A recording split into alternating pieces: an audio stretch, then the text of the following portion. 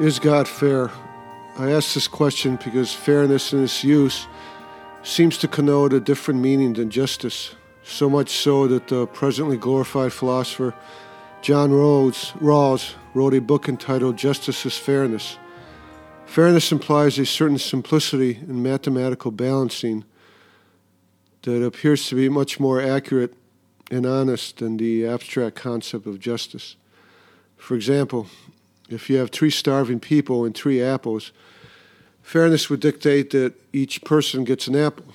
If you're playing basketball, you expect the referee to be fair to all players. That is, applying the rules and making the calls the same for all players.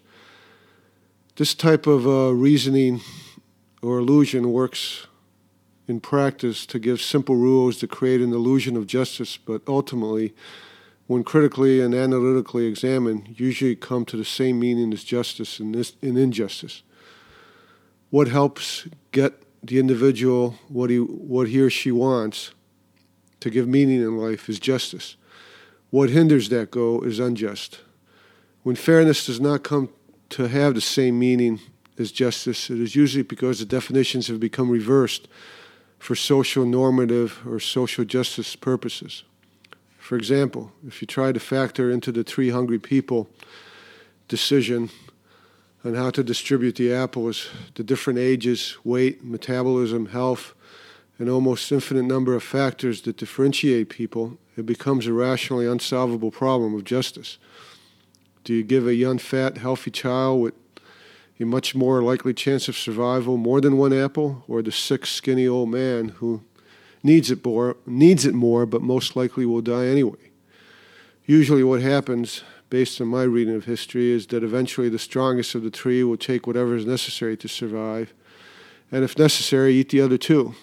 There is no universal concept of justice that would or should prevent this from happening, and there is no basis to condemn the stronger from doing so or from this event happening, other than condemnation from a greater social power, such as social taboos designed to maintain their own intended power structure.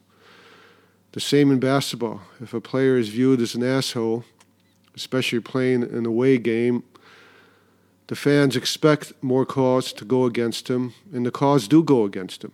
Such unfairness in the rules is actually, or such unfairness in the application of the rules is actually seen as social justice, punishing the player for being an asshole.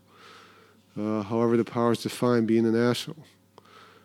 So much so, for example, if the player is seen as an asshole because he beats his wife, then the fans, the league, and the referees expect that the player will not even be allowed to play, but will be suspended or thrown out completely out of his playing job and salary. Thus, in the name of justice in this latter case, the powers will deny the player, his wife, and their family any income from the only employable skill the player has as justice. Such unfairness in the game is seen as justice in society.